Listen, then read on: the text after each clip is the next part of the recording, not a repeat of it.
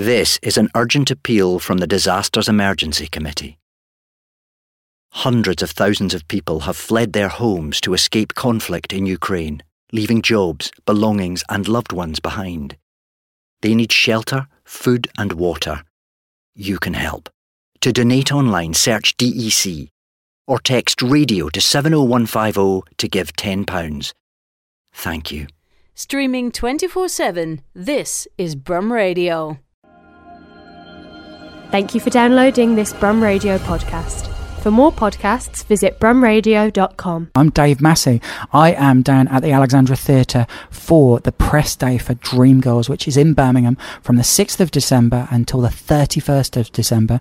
I'm joined by Natalie Kasanga, who plays Dina Jones in this production of Dreamgirls. Good afternoon, Natalie. How are you? Hello, I'm very good, thank you. Thank you so much for having me. Thank you so much for taking the time to join us today to chat about this. You came and did 30-minute live set for us. That was wonderful. Thank you so much for doing that. How did it feel to present that to us? I mean, it's been so much fun. It's been lovely to kind of be in such a beautiful, intimate space to perform this, a couple of the special numbers from the show. And I was saying earlier to the girls that it's so weird performing, these songs out of context from the show.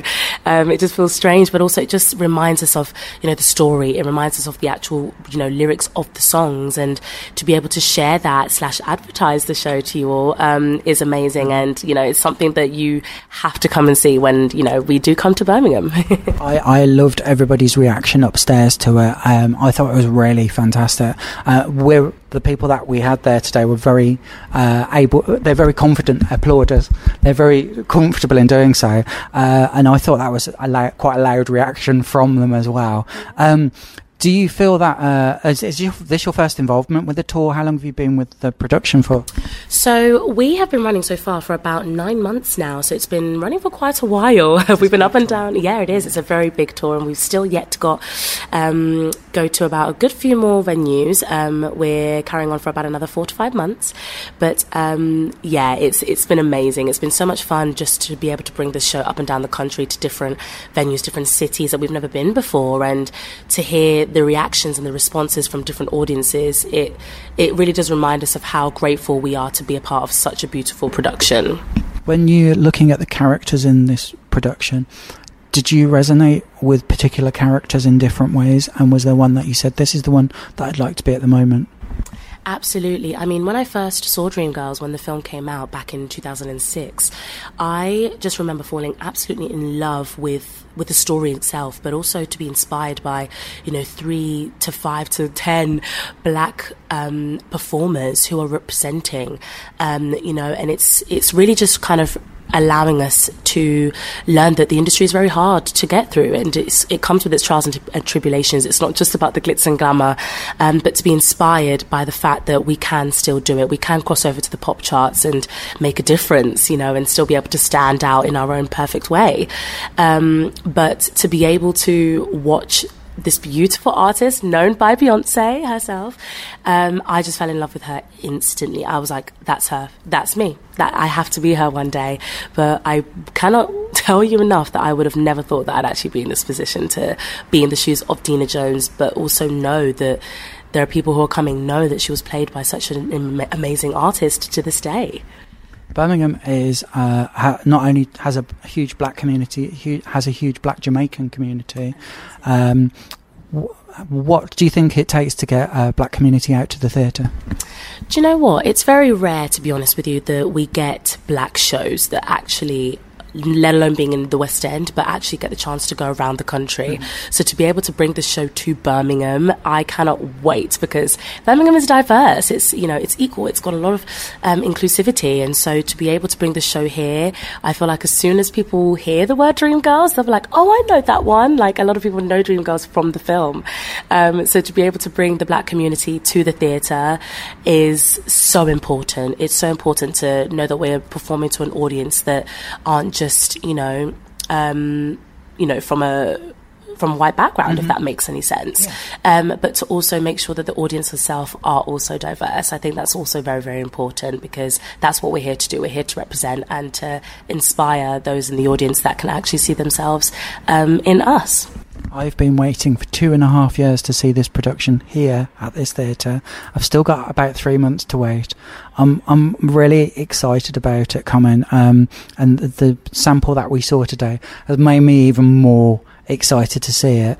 Are there parts of the show that when you're looking at this that they stick out to you more and you think, right, we're just getting up to that moment in it, and what sort of part of the show is your favourite for that?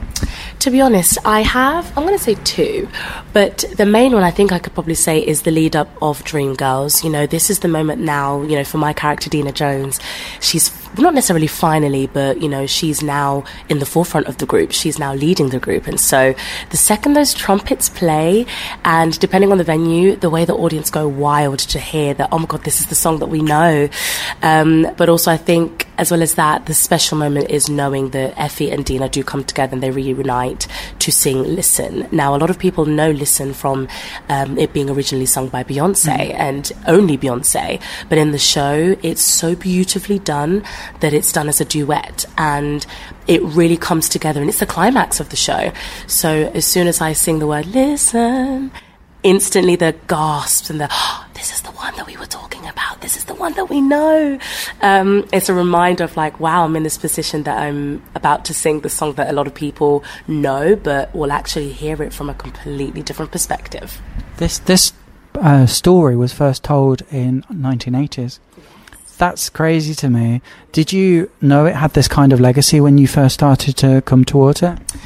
I'll be honest with you and say no, but that was only because a lot of people don't realise that Dreamgirls, of course, is very well known for the film, but it was originally a musical way before that, and and it was originally starred by the most amazing artists out there, such as like Audra McDonald, and it's just something that a lot of people will kind of learn from when they do come to watch the show, that it's not necessarily linked to the film, if that makes sense. Yes. And it's kind of done completely differently and from heart, with soul, and the music, it really, really just screams nostalgia for a lot of people because it's based in the 60s to the 80s, within the Motown era. So that's definitely like, it's just amazing, isn't it? I'm, as I say, I'm really thrilled to be coming to see this. You can see this production of Dreamgirls at the Alexandra from the 6th to the 31st of December, and then it's on tour until the 25th of February 2023. You can check out the websites for it. The websites are dreamgirls.themusical.co.uk, and you can go to the Alexandra's Theatre's website, which is ATG Tickets. I have to say that correctly. ATGtickets.com. If you check out the Alexandra there and then make sure you click on Dreamgirls for Birmingham, you'll find tickets there. Natalie, thank you so much for chatting to me about this today. Thank you so much for having me. Thank you for listening to this Brum Radio podcast. Don't forget to subscribe and rate us on your podcast app.